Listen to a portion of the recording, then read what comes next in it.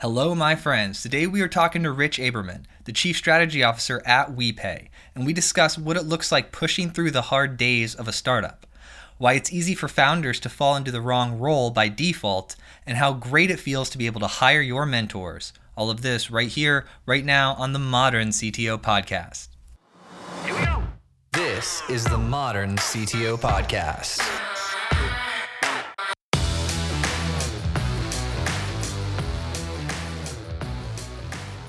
So we're just gonna hang out and talk. There's not like big interview. I don't like switch personalities. I get interviewed by other people sometimes and they turn into different humans like when the interview starts. We're just gonna hang out, and I guess I'm most interested. I love the word platitudes, by the way. So it's like a baller word to use. But what are the core tenets of the company? Yeah, I guess I'll start with I think the one that's most personal to me, which is invest in relationships. I started the company with my best friend, college roommate, and I think the culture that we have today, I think is kind of a derivative of that. So the relationship that we had with our investors, with our early customers, I think when our back's been against the wall historically, that's always been what's pulled us through, is being able to lean on those kind of interpersonal connections. And my hope is that that type of dynamic continues as the company outgrows the founders, and folks don't need to kind of drink beers together outside the office, but we want them to genuinely like each other and enjoy spending time with one another in the office. And I think if we can continue that as we scale, we'll be in pretty good shape. So happy to go through all of them, but that's the big one for us. No, it's a very important one. Relationships are everything in life. How many people do you have at the company? Evan, how many do we have now? I think 340. Yeah, so I think we were acquired at a little over 200. And so the goal was to double the size of the company in 2 years. So we're a little off track of hiring goals, but tough hiring environment. So we're still hiring aggressively across all departments, particularly product and engineering. So 340, hopefully growing to, I don't know, growing. That's exciting though, right? Now, how did you meet your co-founder? So Bill was my college freshman year roommate. We were in a similar program when we went to Boston College, and I think we ended up being roommates and close friends or best friends, but I think there was a lot of kind of mutual respect there. He was just someone that kind of challenged me intellectually, and I think share a lot of common interests, but different skill set. And I think that makes a very nice co-founding team. So we on and off roommates through undergrad. Post graduation, we both went on our respective ways. He went into finance as an investment banker. I was on my way to law school, and I think we were just both not terribly thrilled about what those paths looked like. Had kind of a deeper calling in entrepreneurship, and the timing was right, and we embarked on this journey in 2018. Sorry, 2008. Okay, so you guys have been doing it 13, a while now. Yeah, I guess it's the only job I've ever had post college. It's the only real job I've ever had, and it's been 12 years. It does not feel like 12 years. I think every year it's been a very, very different company, very different job, very different requirements to be successful, different environment that we've been operating in. So it probably feels like 3 or 4 tours of duty, I'd say, where you have the super early stage days where we're just kind of trying to figure out what to do every day when we wake up and try to make it to the next rung on the ladder. There was kind of the post initial financing where we had real capital for the first time to hire outside employees. And I can go through the whole journey if you're interested, but the kind of last one is, what does post-acquisition WePay look like? And I think we're writing that script as we go. Is there a lot of energy going on over there in the offices? Yeah, more than I expected. When we made the decision to sell the company, I think we went into it with eyes wide open, kind of prepared for what that could mean for the company, but committed to doing everything we could not to kind of result in that eventuality. And so if you told me 2 years ago or 3 years ago when we made the decision to sell that we'd have as much enthusiasm and momentum in the company as we do now, I probably wouldn't have believed it. I think we're in a very good spot, both personally as founders, looking at our baby kind of reach maturity, and as kind of shareholders in JP Morgan Chase, looking at the position we're in, both broadly as a firm and specifically in technology in Silicon Valley. So why WePay? Like, why did you decide? Well, what is it, and then why did you decide to build it? Yeah, so the company today is, I think, very, very different than the original vision that we were excited to pursue as kind of young, first time, relatively inexperienced entrepreneurs. So the initial vision, and I hesitate to even say the word vision because in retrospect it feels like extremely sophomoric, was to make it really easy to send and receive money online, particularly young people that were sharing expenses. And now it's so trivial because almost I've seen it maybe, first of all, every week there's a new kind of startup that reaches out to us that's trying to solve the same problem. You want to split a bill at the dinner table. But it's also like the quintessential example of a problem that's not really deep enough or persistent enough to justify a company or a solution. Maybe it's a feature of some other product. So that was the original idea. This was pre-Venmo, pre-Zelle, pre-Square Cash, pre-Apple Cash, pre-Facebook Cash. And the insight was there's got to be a more social, mobile way to send and receive money. Facebook had opened up its platform to third-party developers. People now, everyone had an iPhone at this point, and it just really had a kind of the peer-to-peer send and receive money hadn't really arrived yet, and so that was the original vision. To make a long story short, we realized fairly early on that building a network was expensive and hard, and the kind of pure peer-to-peer value prop that we were offering wasn't valuable enough to get people to pay for it. So maybe we could have let people send and receive money for free, but they weren't going to pay us 2-3%. So we weren't in it to run a nonprofit. And so we started experimenting with different value add use cases on top of those payment rails that we had built. So we built a really simple store builder, like a considerably stripped down version of a Shopify today. We built a really easy donation platform. We built an invoicing solution. We built event management solution, like a stripped down version of Eventbrite. So we built all these capabilities because we were just trying to find our killer use case. And we realized in every vertical that we tried to compete in, and for every use case, there was some like really elegant, really robust SaaS solution that already did that. Eventbrite already did a great job at event management. Shopify already did a great job at e-commerce. FreshBooks and QuickBooks already did a great job at invoicing. And so the insight that I think changed the course of the company, probably early 2013, so almost 5 years after founding the company, was we had built a really robust payment infrastructure that was able to power a variety of different use cases. And so to the extent we can open up our APIs and allow external developers and platforms to consume the payment infrastructure that we had built, we'd have a much more leveraged, differentiated business. And so at that point in our history, we had raised already, I think, 30 million of venture capital. We had 100 some odd people. Our brand name, our culture, everything about the business was based on that historical value proposition of us building our own tools and workflows and solutions. And the majority of our revenue was in that arena as well. And I think that was probably the biggest kind of pivot or decision we ever made, was to sunset that historical business that we had founded the company on and go all in on what we would now call kind of an integrated channel strategy. And that's kind of the solution that ended up growing our business to something that was exciting enough for JP Morgan Chase to acquire. Did it start as the name WePay? Yeah. We founded the company as WePay. That's right. It was the first and only name that we ever had. I love the name. It has a lot of like personal meaning because it's, it was the baby that we started 12 years ago. But I almost regret not changing the name earlier when we made the decision to pivot to a API business and an infrastructure business. Because the name itself, and to our credit, I think we got fairly good traction as a peer-to-peer group, payments business. And there's a lot of, I would call it brand equity if we never pivoted, but then it's like brand baggage once we pivot. Yeah. And so people still associate us in part because of the name, I think, with that original business. And if we would have, changed our name to Payment Tech or, made up some name earlier on, I think it would have helped us make a cleaner pivot and, really capitalize on that.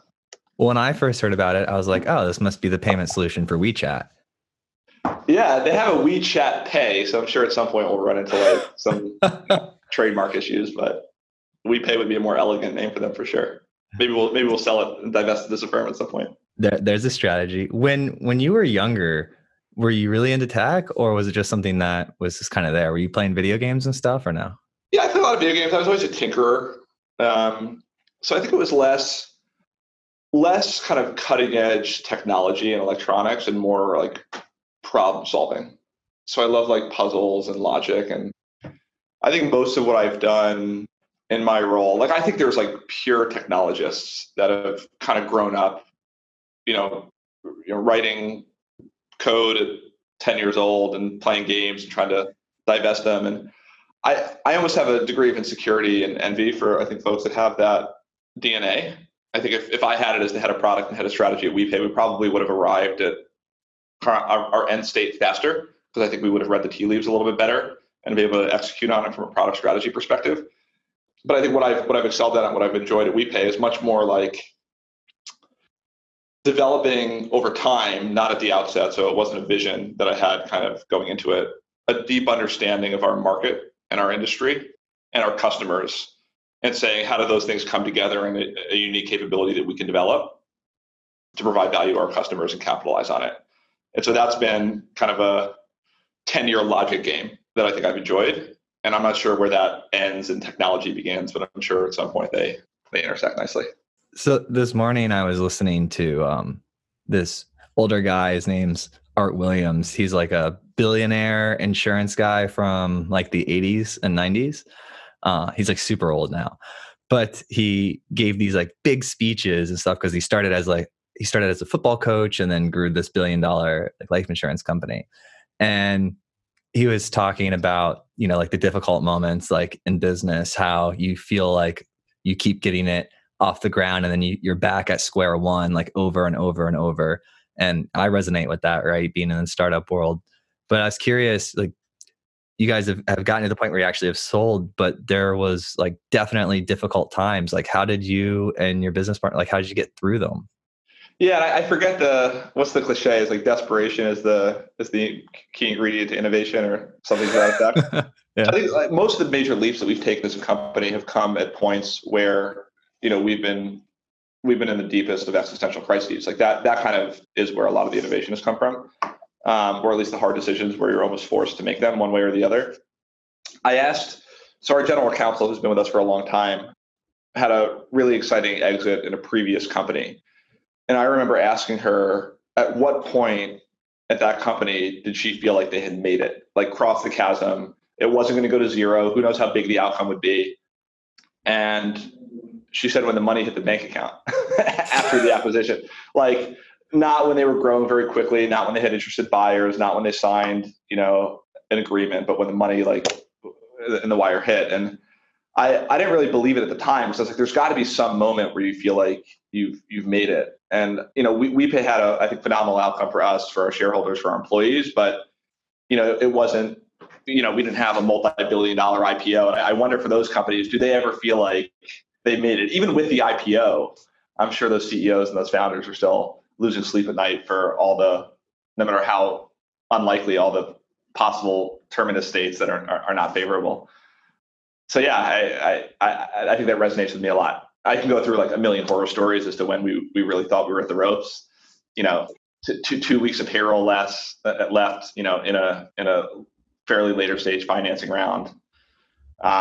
Points of time during the acquisition, for no fault of JP Morgan's or our own, it seemed like there might not actually be a light at the end of the tunnel. Thank God we had a good buyer, and I think they acted with transparency, and as did we. But there were points where we were like, this thing might not come together, and we've already invested a lot in this exit. So yeah, I don't know if that answers the question, but I think it does. But I want to dive a little bit deeper into like tactical things. Like you seem like a pretty healthy, fit person. Do you find that like exercise helps with the stress? Like in those stressful moments, do you have a routine that you fall back on? You're like, wow, this is one of those moments, and so I need to like hit the gym and like do that. Like, how do you like deal with the stress? Yeah, I don't know if I'm a good example of someone that's done that in a healthy way. I feel very much, and I'm not proud of this. I think my co-founder is a good counterexample, but I think to some extent mortgaged my personal kind of emotional and physical health, certainly over the past 5 or 6 years as we ended up here. I don't think it has anything to do with the acquisition in terms of like giving me the space and the luxury to invest in that stuff, but that was a nice kind of point in time that I could point to and say, okay, that at least was a shock to the system, where now I'm like committed to recovering a lot of my kind of youthful health that I feel like I've lost over the past couple of years. My co-founder was very different. So I think he coped with the stress and the anxiety a lot better than I did, and like never kind of wore it on his sleeve, maybe internalized it in ways that none of us can see. But I think one of the things that made him a better CEO than I would have been, and I think well prepared for that role, was his ability to kind of take it in stride, approach the world with perspective, and compartmentalize that. I think I kind of wore it on my sleeve a little too much. So I appreciate the compliment. I hide it very well, but I don't think I think if I was giving advice to a younger me, or a first-time entrepreneur going through something similar, it's like the one thing you don't get back, or the one thing that's harder to get back, is health. And the one thing you definitely never get back is time. And so I don't think there's any amount of success that's worth mortgaging those things, nor do I think it helps.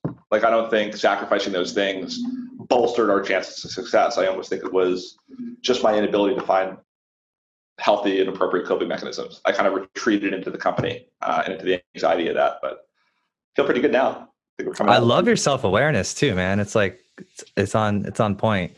I noticed that the conference room that you're in is called Hubbard. Is there some interesting naming convention for the conference rooms there? Yeah, we went through a few. The original ones that we had years ago in our first office were names of different international currencies. The second one was Harry Potter locations. And this one is famous mountains. And so, I like it. And actually, we named the conference rooms before the acquisition, but the theme post-acquisition was this mountain that we're trying to scale. So, like, what does the summit look like? And part of that was like, hokiness of founders saying, look, this is the beginning. We're at base camp, not the end. So buckle up. We're in for a ride. This is not the exit. This is the entrance. And part of it, I think, is an authentic, we do have a summit that we want to climb. We want to be market leaders in small business and integrated payments. That's the summit. And I think it's a scalable, achievable summit in a relatively short time window because of the acquisition. We're on a much bigger platform now. I think we bring assets to the table. JP Morgan brings assets to the table.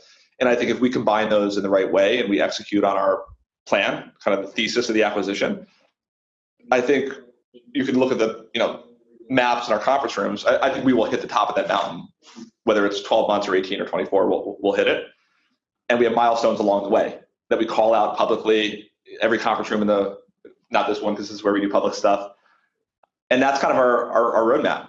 And then the natural question is, that's not the end either. What's the summit that comes after that? So not to kind of ramble, but this is something I'm personally very passionate about.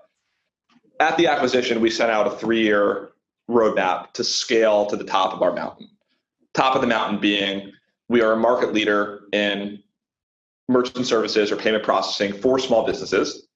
And we understand that to win in that market, you have to also win in the integrated space, meaning payments is not some standalone product that's sold to small businesses anymore. It's integrated into their point of sale systems. It's integrated into their e-commerce platforms. It's integrated into their accounting and invoicing solutions. So that's our mountain that we want to climb. And I think to keep me around in a natural extension of WePay's roadmap, and I think the strategy of the broader firm, is how do you expand that kind of payment strategy to include all of retail banking? So it's not just payments from Chase being integrated into your point of sale system. It's the entire suite of financial products that you get as part of a holistic banking experience. How does that work better with a software that you use to run your business? That to me is the next summit, really reinventing retail banking, taking it into the 21st century, saying branches and physical brick and mortar locations of the bank and the brand are all still going to be relevant, but going into the 21st century, it's not enough. It's much more about an integrated open API strategy and how we allow kind of the bank to work better with the whole ecosystem of third-party platforms and developers. And I think that will be the next summit that we try to climb. That's exciting. I was talking with Amex, who's actually, you said you're in New York, right? We're in San Francisco. Oh, you're in San Francisco. I think when your PR person got on the phone, she was in New York. But anyways, I was talking with in New York, CTO or the vice president of engineering for Amex, and they're doing really cool things with their platform and the ability to issue Amex points. Totally. Yeah, I don't know if you guys do anything with them, but if you ever want an introduction, I'm more than happy to make that. Yeah, I might take you up on that. We work closely with them in a lot of ways, but I think it's not a. I think there are founders and entrepreneurs and executives that are able to kind of prophetically see the way the world's going to be or the way the world should be. And they spend their entire careers like imposing that vision upon the universe. And you could probably count those folks on one or two hands, right? Like Steve Jobs probably fits in that category. Elon Musk probably fits in that category. We do not. So I think for us, we had some natural starting point based on our own kind of life experiences that was fairly limited, both in terms of its kind of importance and in terms of the time horizon on which we were able to think through it. But I think after 12 years of beating our heads against the wall, we have a kind of deeply informed opinion of where our market and industry is going to go and the role that we can play in that and how it's valuable to the market, to our customers, and the time horizon on which we're able to think about that and the ambition of the role that we think we can play in it has grown pretty dramatically. That's kind of where we are. And so like integrated payments, where the epiphany was payments is no longer a standalone feature, a standalone product and a standalone business. It's a feature of the software that you're already using to run your business. That was not an original vision, but it was one that I think we identified very early and embraced and executed on fairly well. I think the same is true as we think about more broader integrated or open banking. We didn't invent that concept. I think it's at this point fairly universally accepted from all the legacy players out there or traditional players out there like Amex, like JP Morgan, and something that a ton of fintechs are raising billions of dollars to go pursue. But I think our perspective on it and the assets that we bring to bear, I think uniquely qualify us to win in that world. And so it's not surprising that Amex and I think other major banks are focused on it. I think it's validating to some extent. And so the question for us is, what's our race and what race do we want to run and how do we win it? And I'm feeling pretty good. I'm feeling pretty invigorated by the spot that we're in. I like you guys. I like your energy and your attitude, and you're obviously doing something right. I polled our mailing list, asking them like what they wanted to hear about, what they wanted me to ask you, things like that. And one of the ones that came up was about like digital identity verification, like everybody's like anti-fraud, like in a millisecond, things like that. Have you guys like had to build that type of stuff or? We've leveraged it and we've built, I think, peripheral capabilities capitalizing on a lot of the security things that other folks have built. So an example is our way of authenticating customers has evolved beyond the password. We still rely on it, but we've leveraged a whole series of third-party technologies to make that easier, from facial recognition to authenticate through your iPhone to machine fingerprinting to make sure that you don't just have a password, but you're using a device that we recognize. I would say what's exciting for me, even as just as kind of an audience of the industry, is historically you had, call it two axes between kind of the level of security that you could achieve and the experience of the customer. And so the more security you get, asking more questions, having more authentication protocols that you leverage, the more you degrade the customer experience. And so you're making this trade-off between like, how confident do you want to be that the other person on the end of this machine is who they say they are, versus how much are you willing to degrade the experience for good users? And so you had this efficiency frontier where it's this direct trade-off between the two. And I think what's exciting is now that frontier has been pushed out, where you have mechanisms now that are both more secure and more reliable and a better experience for your customers.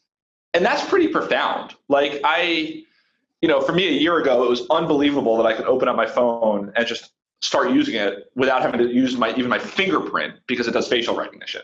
So biometrics 4 years ago from an iPhone with a fingerprint was transformative. And now it's like it's getting better every day. The fact that on my laptop now I can use my fingerprint to open it up as opposed to putting in a passcode is both easier and more secure, because it's leveraging something that's unique to me versus something that I uniquely know. So I think it's going to have a profound impact on our industry. I think, I look at fraud as a ever-present problem that will never go away, but it seems like the defense is growing in sophistication as fast or faster for the first time than the offense. That the tools that we have at our disposal to protect ourselves and our customers were inconceivable, at least seeing them in practice 10 years ago. And now it's like super exciting to be able to leverage those tools. We haven't invented ourselves any kind of new biometric capability or kind of recognition software. But I think we incorporate it and leverage it in really creative ways that help us deliver much better experiences to our customers. Yeah, I had on Rob, who's CEO of Ekata. But have you heard of them before? They're like, I think they're in Seattle. But they were actually like a divestiture of White Pages. You remember White Pages? Yeah.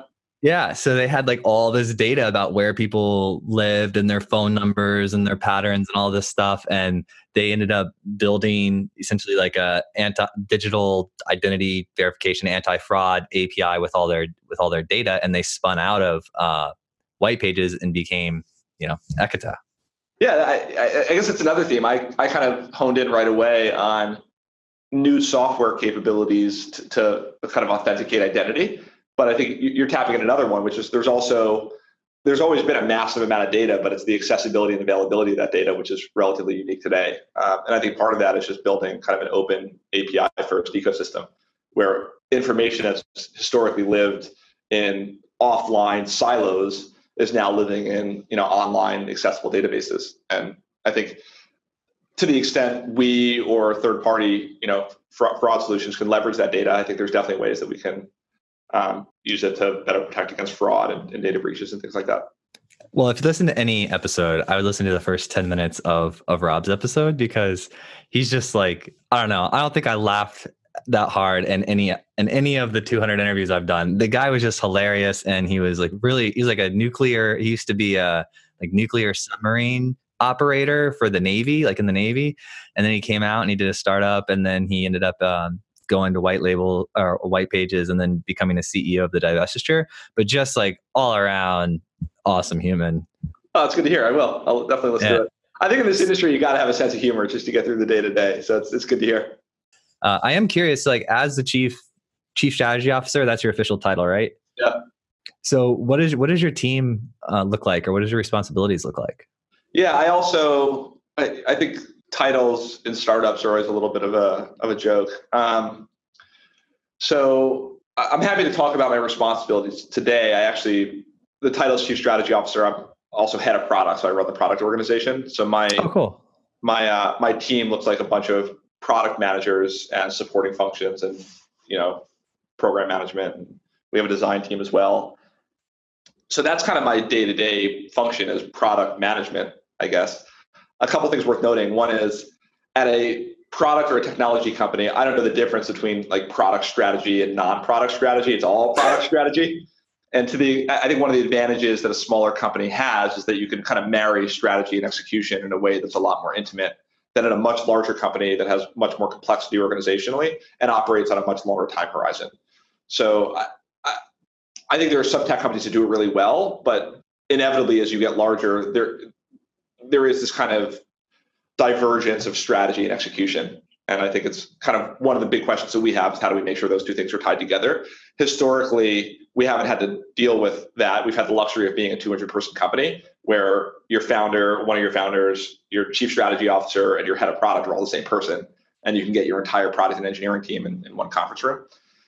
So that's one quick thought. I think the other one is I wasn't the CEO. My co-founder was the CEO, and deservedly so. And I wasn't a computer scientist or engineer by trade or experience. And so I think it's tempting for founders that fit that profile where they can't really put a finger on their skill set, in part because they're probably too young and inexperienced to have a real one, assume that they're product people or they have a sense of design. And I think I fell into that trap because it was an easy way to define my role, because the skills necessary to succeed there I thought were relatively soft skills. In practice, I think over the 12 years I've learned product management is as much a science as it is an art. And there's a real technical skill set that I think great product managers consistently have. And I wouldn't consider myself a great product manager. I think great product managers come from organizations that have great product management. And they work under mentors that are great product managers. And so I've now had the luxury 12 years into it to at least identify my deficiencies and the luxury to kind of hire my own mentors. And so I at this point in my career, I'm kind of confident in my skill set, the ability to lead and manage. so I'm able to say this from a place of confidence versus insecurity, but I think the least qualified, classically trained product manager in my organization.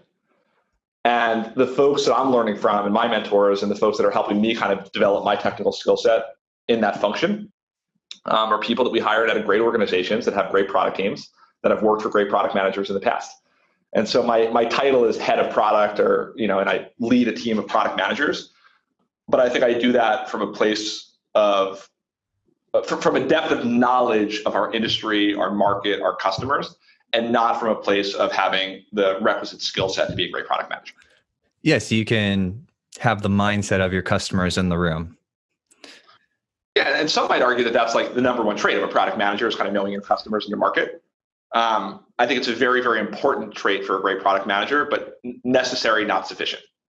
What would be sufficient is rounding that out with the ability to understand the underlying technology, the ability to plan effectively, to understand kind of ROI trade-offs, to create, an appropriate, product design, requirements document, to iterate on that, and kind of an agile environment. So you go on and on about what makes a great product manager, but I don't think it's enough just to know the market. You have to be a trained product manager. And I think it's been a learning experience for me to appreciate that. And I love your advice of hiring your mentors, because it's kind of counterintuitive. Like, you don't imagine that that's a possibility, but having that mindset is like pretty awesome. Oh yeah, that's the biggest benefit of founding a company that gains some momentum, is that you can kind of pick who you want to learn from, and it's always an interesting dynamic when you're hiring people that have more life experiences, more professional experiences, a deeper technical skill set. And I think one is to acknowledge that and appreciate it, and from a place of confidence, understand what value you bring to the table and your unique perspective. And the other place is to kind of shy away from it. And to hire people that you don't consider your mentors and folks that you feel like you can easily manage because you're their senior. And I think that's the wrong way to build a business and run a company. So I agree. I like to, when I'm going into a new market or something new that I don't understand, which happens a lot, I'll look for authors in that area, right? That like write content on how they're doing what they're doing. And because at a minimum, they can articulate their ideas, and they can have the persistence to publish a book. And so I'll look, and then I'll go, they're available. Like, you can hire them as consultants, you can sell them on the idea and hire them full time, or you can bring them in just to learn how to identify the people that have the best traits in that industry and how to hire those correct types of individuals. But yeah, that's one of the things that I picked up by accident, because I just read this book once and I just like, well, I'll just email the author because I had a question, and then he responded to me, and then I said, hey, if I buy you coffee, will you come meet with me? And he's like, yeah. And then I realized that one of the greatest things we have with technology and transportation and speed is that we can get a book or a piece of content, learn from it, and then engage with the creator of that content in real time. You couldn't do that in the 1600s. Yeah, no, you're right. That's a really good insight. Yeah, and especially where books were printed and shipped years later, and now there's just this ubiquity of information and accessibility of the people that create it. I like that. That's a good insight. So as we get we're all new year, right? Everyone's really pumped for the new year. I know you mentioned you had a 3-year plan, but if you were to say there's one driving factor that gets you up out of bed in the morning, that gets you excited about going into work, what would that be? Yeah, I think I'm always excited. For me, the exciting part of the job is always the next product release. And that might even be a little bit myopic, but it's it's almost like we work. That's what we're doing day to day, is we're developing technology and product. And if you're not excited about seeing that thing come to life and for people to use it in the real world and to kind of release it into the wilderness, I don't know what you're doing like that. And it's never. I'm very, very excited about our 2-3 year mission. I think by serendipity alone, we ended up in this market and in this industry. And I think I've now grown up with it. And it's my entire worldview is informed by integrated payments and banking and SaaS companies that we're integrated with. And I love it, man. It's intellectually stimulating. I love kind of sparring with our product managers on the best way to attack it. I love engaging with our customers on, what challenges they're having and what solutions we can develop. But for me, number one motivating thing is the release that's coming in a month and a half. And I just can't wait for it to roll out. And then a month after it rolls out, I'm going to look at it in all its warts and begin to slowly hate it and get really excited about replacing it with a release after that. I think that's the cycle. And it can't be too different from someone that paints or writes or has any other creative expression, where it's like, it's that cathartic moment where it's kind of out and you love it for all of 24 hours. And then you slowly start to see it as a stale piece of legacy that you want to kill and replace. So I think that's the creative cycle. Yeah, it's like the familiarity breeds contempt, right? Like you write something, you love it, you put it out in the world, and it's just like you know it so much, and it's just like, it could be better. But that also is a sign that I've only picked up in very successful people. So that's like one of my personal identifiers for successful people. When you look at past work and you're like, like that could have been 100 times better, because the realization of that means you've grown since your work was created. Yeah, I love that. For me, it's like, as people adopt, recognize, appreciate, and fall in love with your creation, like at that kind of pinnacle is you're halfway through your cycle of beginning to hate it and replace it. And that's probably the right cadence, right? Because it takes time to tear down and replace. And so if you're kind of well on your journey of tearing down and replacing, when people are kind of peaking in terms of their adoption and love this technology, you're probably on the right cadence. So as we start to wrap up, I know you mentioned you're growing and you're hiring a lot. We have a lot of technology people, product people, engineering, technology leaders, the whole spectrum. Do you have a careers page on your website? Yeah. What's the URL? WePay.com/careers. Yeah, WePay.com/careers. And WePay still maintains kind of its own hiring, recruiting, kind of autonomous culture, but I think where beneficial, we're blending that with roles across the firm. Not a ton of success stories of big banks gobbling up technology companies and realizing the full potential of the acquisition. I think we want to write that story in that playbook, but we acknowledge that we don't really know what it is, and we're going to do it moving. So we've begun to cross-pollinate roles to kind of see how that plays out. But currently, WePay is still very much focused on hiring for our own seats. Excellent. So we'll put that link in the show notes too, so people can check it out. Huh? New campus. Oh, I got Evelyn feeding me things that we got to plug. So anything else? Let's get a list of things to plug. We got new campus. Yeah, we got a new campus. So we're building this like massive, modern, beautiful campus right in the heart of Palo Alto, which we're very excited about. I think it's JP Morgan putting their money where their mouth is in terms of investing here. What else we got? What are we missing? It's what we had a board member. We had a board member from JP Morgan Chase here the other day, and I'm not going to mention his name or her name. I'll leave that open. But had the best comment. He's like, I mean this more in terms of mentality than actual geography, but they're asking all the right questions in New York, and they're coming up with all the right answers in Silicon Valley. And I thought that was just like classic. And I think it was less again about New York versus East Coast, West Coast, and a lot more about finance and kind of money management and technology. And so I think JP Morgan as a firm recognizes that the winds are blowing in the technology direction. And I think they're investing billions of dollars from the pragmatic, buying WePay, building a new campus, to the, sponsoring the Chase Center in downtown San Francisco. So we got our out there to. So the marketing professionals are writing angry letters. Branding is everything. I said to a marketing professional, I said, what was the other comment that came up? I was like, wow, you guys have spent $2 billion in marketing. She's like, no, we've invested $2 billion in marketing.